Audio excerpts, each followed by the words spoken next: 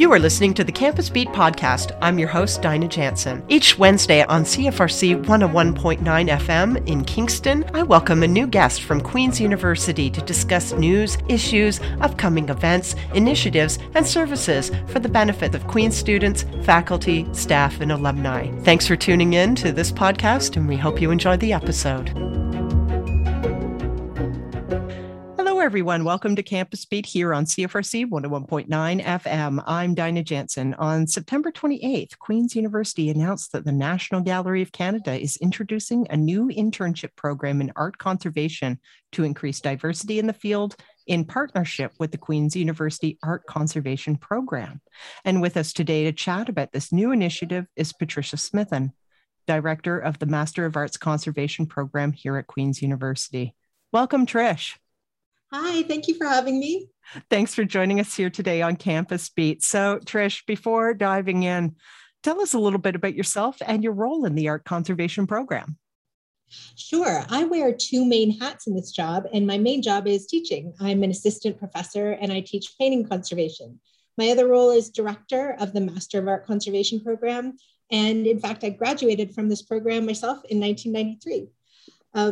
So I'm just in my fifth year of teaching, and I came to this job after 25 years as a practicing conservator working mainly in public art galleries. Fantastic. So let's tease that out a little bit more. For the benefit of students thinking about careers in art conservation, let's learn more about how you found yourself as an administrator of an arts conservation program, and let's hear more about your career as an art conservator. Sure. Art conservation is a funny old field, and it can take you on many paths. And when I graduated from Queen's in 1993, I did a few fellowships and internships at the Canadian Conservation Institute, the Detroit Institute of Arts, and I spent some time working in a private studio in Montreal. And then a job came up at the Tate in London for a conservator for modern and contemporary paintings, just when Tate Modern was starting to open. And I applied and I got that job, which was amazing. So I spent the bulk of my career over in London at Tate working with modern and contemporary paintings. And so my specialism is paintings and painted surfaces and modern and contemporary art conservation. And after I was there for about 20 years, and then this job came up. And I applied, and I was delighted to work at Queen's because it's the only master's program in Canada, and I am the only paintings professor in the program. So it's both a wonderful opportunity, but an awesome responsibility. Indeed. Oh, wow. So I'd like to learn a little bit more from you, if we can, Trish, about the science of the art itself. For the non-specialists out there that are listening, can we learn more about what art conservation is and does, and what kinds of techniques are used? How are they chosen? And ultimately, let's learn more about why art conservation itself is so important to cultural history too. That's a really big question.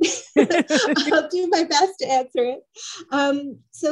Art conservation is often a hidden profession because we sort of work behind the scenes for the most part.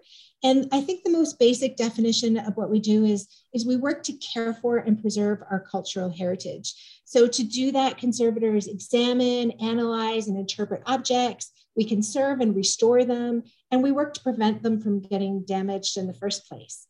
And we're a bit of a magpie profession in that we steal approaches and equipment and methodology from many other fields. So we often steal from the geological sciences or from cleaning science or from art history. And this is because the conservator really relies on their knowledge of history and technical history, material science. And we sort of combine all these things within a professional ethical framework to ensure we really understand what actions we're taking so we can anticipate the consequences of our actions, both physically and ethically. Yeah, I feel like there might be, I like how you talked about the geological sciences. I imagine there's some chemistry in there as well. There's always a little bit of chemistry. You have to have some chemistry to get into the program. And we've been really fortunate. We have some new equipment here in conservation. We have something called an X-ray fluorescence. We've got 2 X-ray fluorescence machines, and one is an M6 jet stream, which the geological sciences are courting us to get some time on our instruments. So we're really delighted to have a toy that they want to play with as well. And it's really wonderful. We've been using some wonderful advanced techniques to for this one, for instance, you don't have to sample from the object. So you can put a painting under this instrument and it scans across the surface and it gives us information about the elements. So we can identify pigments, and from that we can look at the patterns of pigments across the surface. It can help establish authenticity. It can give us information about how the artist painted it and when the artist painted it, and also how the object might have changed over time. So it's really exciting to have some cutting edge technology in our program. Oh, let's dig a little deeper into that. I'd really love to learn more about the conservator's role in interpreting and translating cultural artifacts with an eye for not only preservation, but also for storytelling. So another big question for you, Trish, how does the method help convey particular messages, and ultimately whose messages at that? That's another big question. I think it all comes down to looking at objects. And for me, it's about paintings because that's my specialism, but it doesn't have to be a painting. It could be a textile, it could be a dress, it could be a rock. It could be a box. It could be anything that somebody finds interesting. And when we find something that's interesting visually, we look at it first with our eyes. And what these instruments then allow us to do is look a little bit more deeply and from different angles and get different kinds of information. So even our amazing M6 jet stream really just gives us some more images and some more ways of looking at the object and understanding it.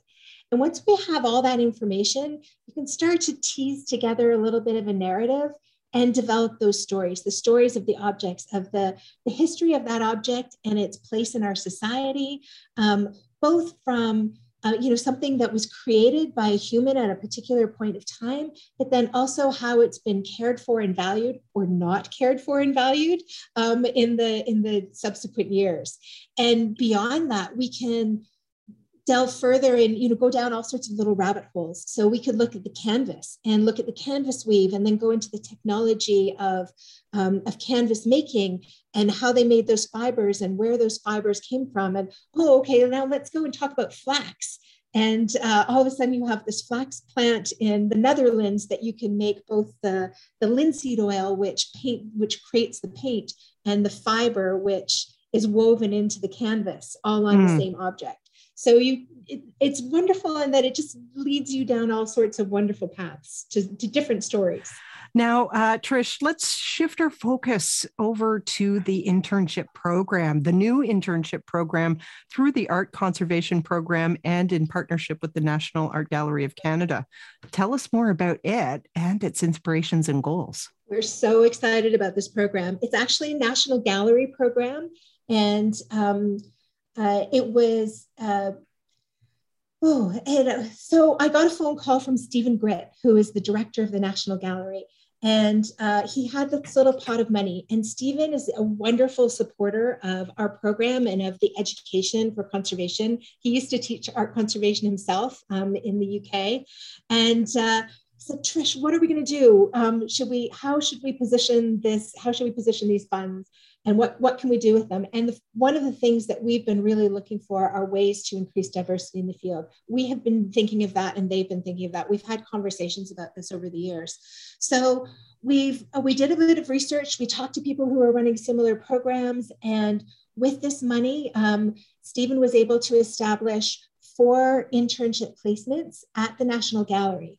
And the idea for this is that we'll find people who are ready to come to conservation, who can be accepted to the program, but maybe need a little boost to feel confident in entering this program, because it is weird. We do need backgrounds from both the humanities and the sciences, and that can be intimidating. So the idea is this might break down some of those barriers, give somebody a chance to embed themselves in the profession, really understand what they get into. The National Gallery is providing mentorship. They're showing them all the different departments that are happening at the National Gallery. We're also working with the Canadian Conservation Institute, which has cutting edge facilities and amazing research facilities. So the candidates get to go to the CCI and speak to the people there and talk to specialists there and really just give them a leg up into the program so they feel really confident and they have the best chance to succeed when they enter into the Queen's program in September. And it's also really well funded. They get $25,000, which covers their expenses while they're in Ottawa so that they can afford to have time in the labs. And also some of those expenses can then go to help, or the funds can help pay for their first year at Queen's. Wow, that's huge. Wow, amazing. So let's learn more from you, Trish, about the importance of diversity in art conservation in your view. Diversity is important everywhere. We feel really strongly that our field should look like the population. And when you look at the breakdown of the Canadian population, our field has been overwhelmingly white. And that just shouldn't be happening anymore. It's ridiculous that that is the case. And we do struggle somewhat because we do have these weird requirements of the conservation and the science and the humanities. We're also a little hidden. Not that many people know about us as a profession.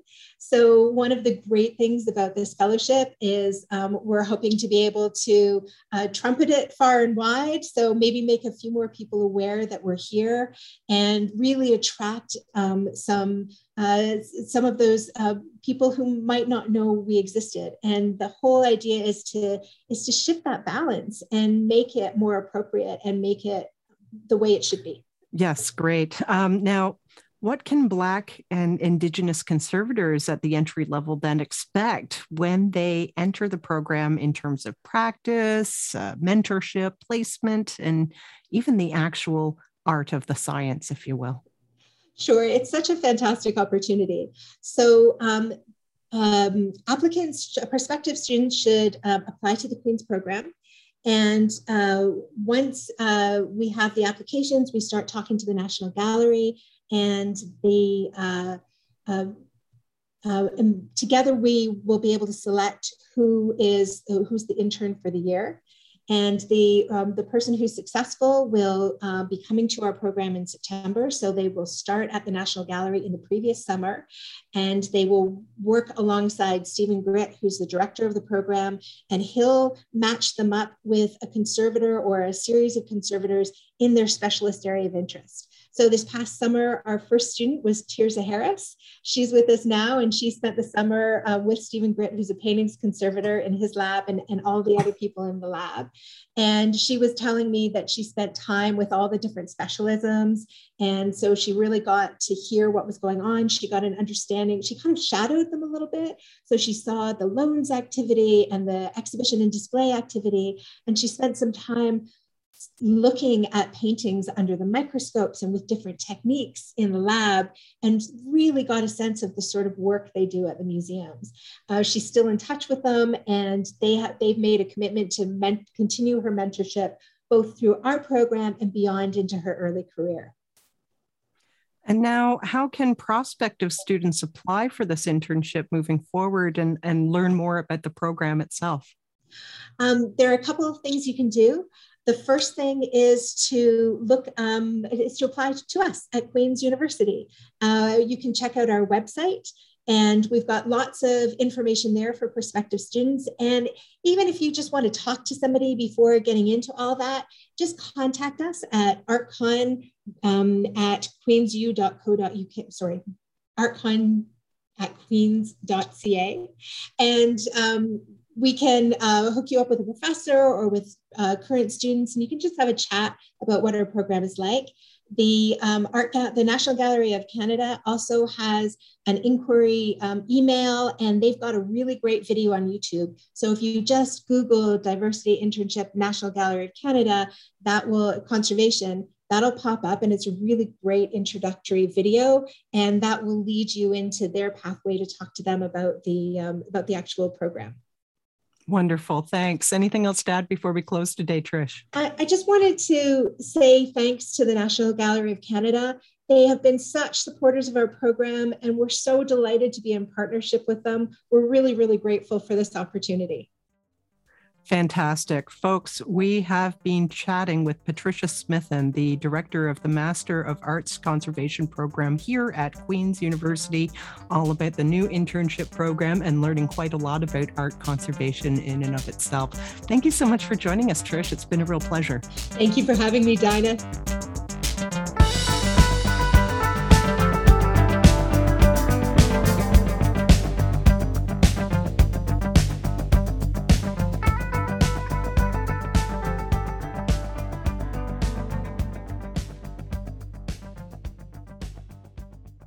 Hello, everyone. Welcome to another edition of Campus Beat. I'm Dinah Jansen, and it's homecoming week here at Queen's University. Kaya. Everybody needs to get excited and get in the mood because there's some really, really exciting stuff happening all weekend long. And to tell us a little bit about what's going to be happening at this year's homecoming today, I am welcoming Sarah Franca, the Executive Director, Alumni Strategy, aboard the good ship Campus Beat today. Hi, Sarah. Hi, thank you so much for having me. Thank you so much too. Really exciting stuff happening for all of us right here in Kingston, but all of us alumni across the planet. So before we get right into all of the great things that we're going to be doing this year, tell us about yourself and your own role in the Office of Advancement here at Queen's University. Sure, of course. So I have such a fun job. I work with colleagues in advancement and across the university, and we basically just work on ways to meaningfully engage our alumni around the world and give them opportunities to stay connected and to just reinforce their sense of pride and affinity towards the university. Amazing. And what do you love? Why do you love the work you do in alumni relations? Gosh, as I think I just said, I have the best job. I'm celebrating Queen's, which is one of the top institutions in the country. And I just love sharing that enthusiasm with alumni and colleagues. And, you know, sometimes I feel like I might slip into the role of professional bragger at times, and it's so much fun. And at the same time, I also really appreciate that not all of our alumni may have had the best experiences as students or alumni. So I like learning more about that and seeing what we can do better as an institution. So it's all about the relationship between the alumni and the school. Amazing. Now, let's dive right into Homecoming 2021. Tell us about this year's homecoming activities and what alumni around the world can expect. Oh my goodness, it is absolutely fabulous. So working with, again, these colleagues across advancement and across the university, we have put together a very exciting virtual program over the 4 days. And this is between October 14th and the 17th. We have all kinds of different sessions and activities. And really, we've worked hard because we want alumni and friends who attend to really make this their own. And we've been referring to this homecoming as a choose your own adventure event. It's honestly so exciting. Everyone has the opportunity to watch live content, like a couple of exciting panels that we have, one about the road to recovery, about life in the pandemic world, one about women in leadership, which features 6 distinguished alumni from different fields. And we have interviews, including one with our new chancellor, Marie Sinclair. Sheila Rogers, one of our co-hosts, is interviewing him, which is a lot of fun. Also, given that they're cousins, it's this really warm, exciting conversation. We have student features like the 3-minute thesis sessions. We have polls, trivia, behind the scenes on-demand videos of labs and campus spaces like the Faculty of Education Medicine Garden. And we're live streaming the Queen's football game at 3 p.m. on the Saturday.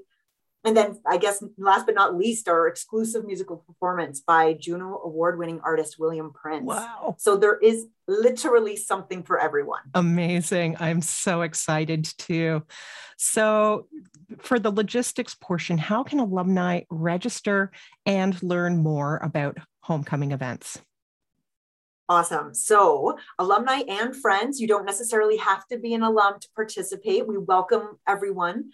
The link that they would go to is www.queensu.ca/alumni @queens.edu/homecoming.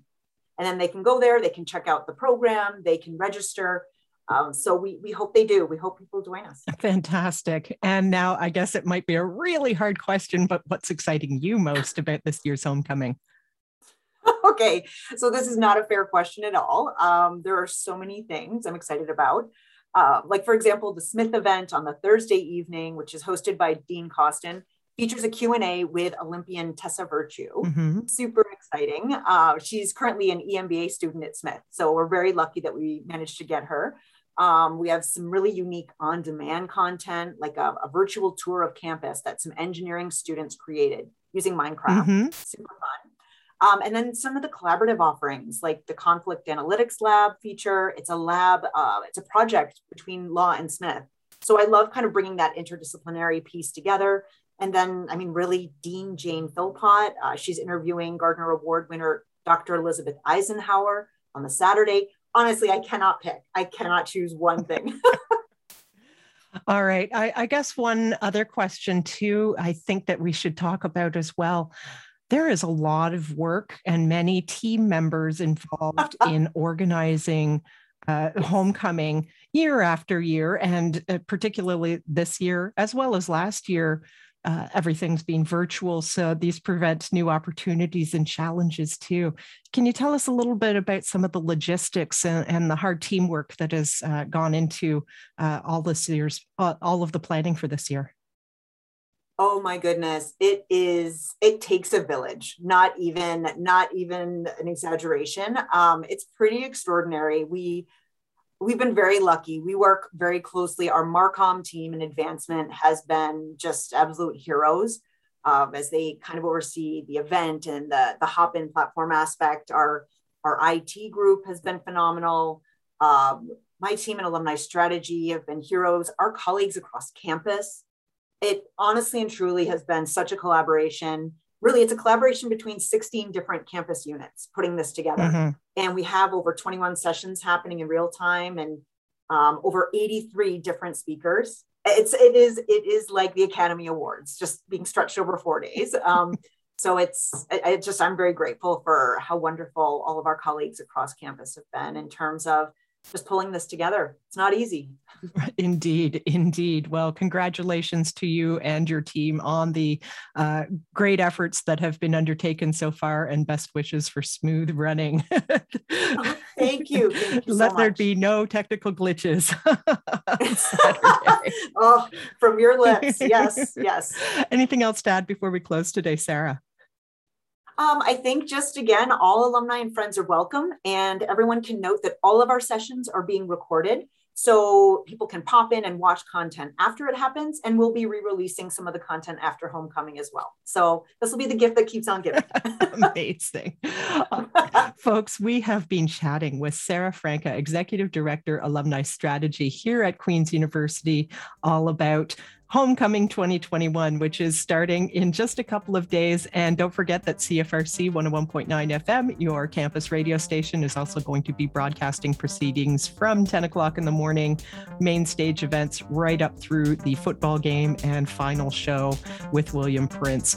We're very excited to participate once again this year too. It's a real pleasure. Thank you for joining us, Sarah. Oh, the pleasure is ours. Thank you so much, Dinah.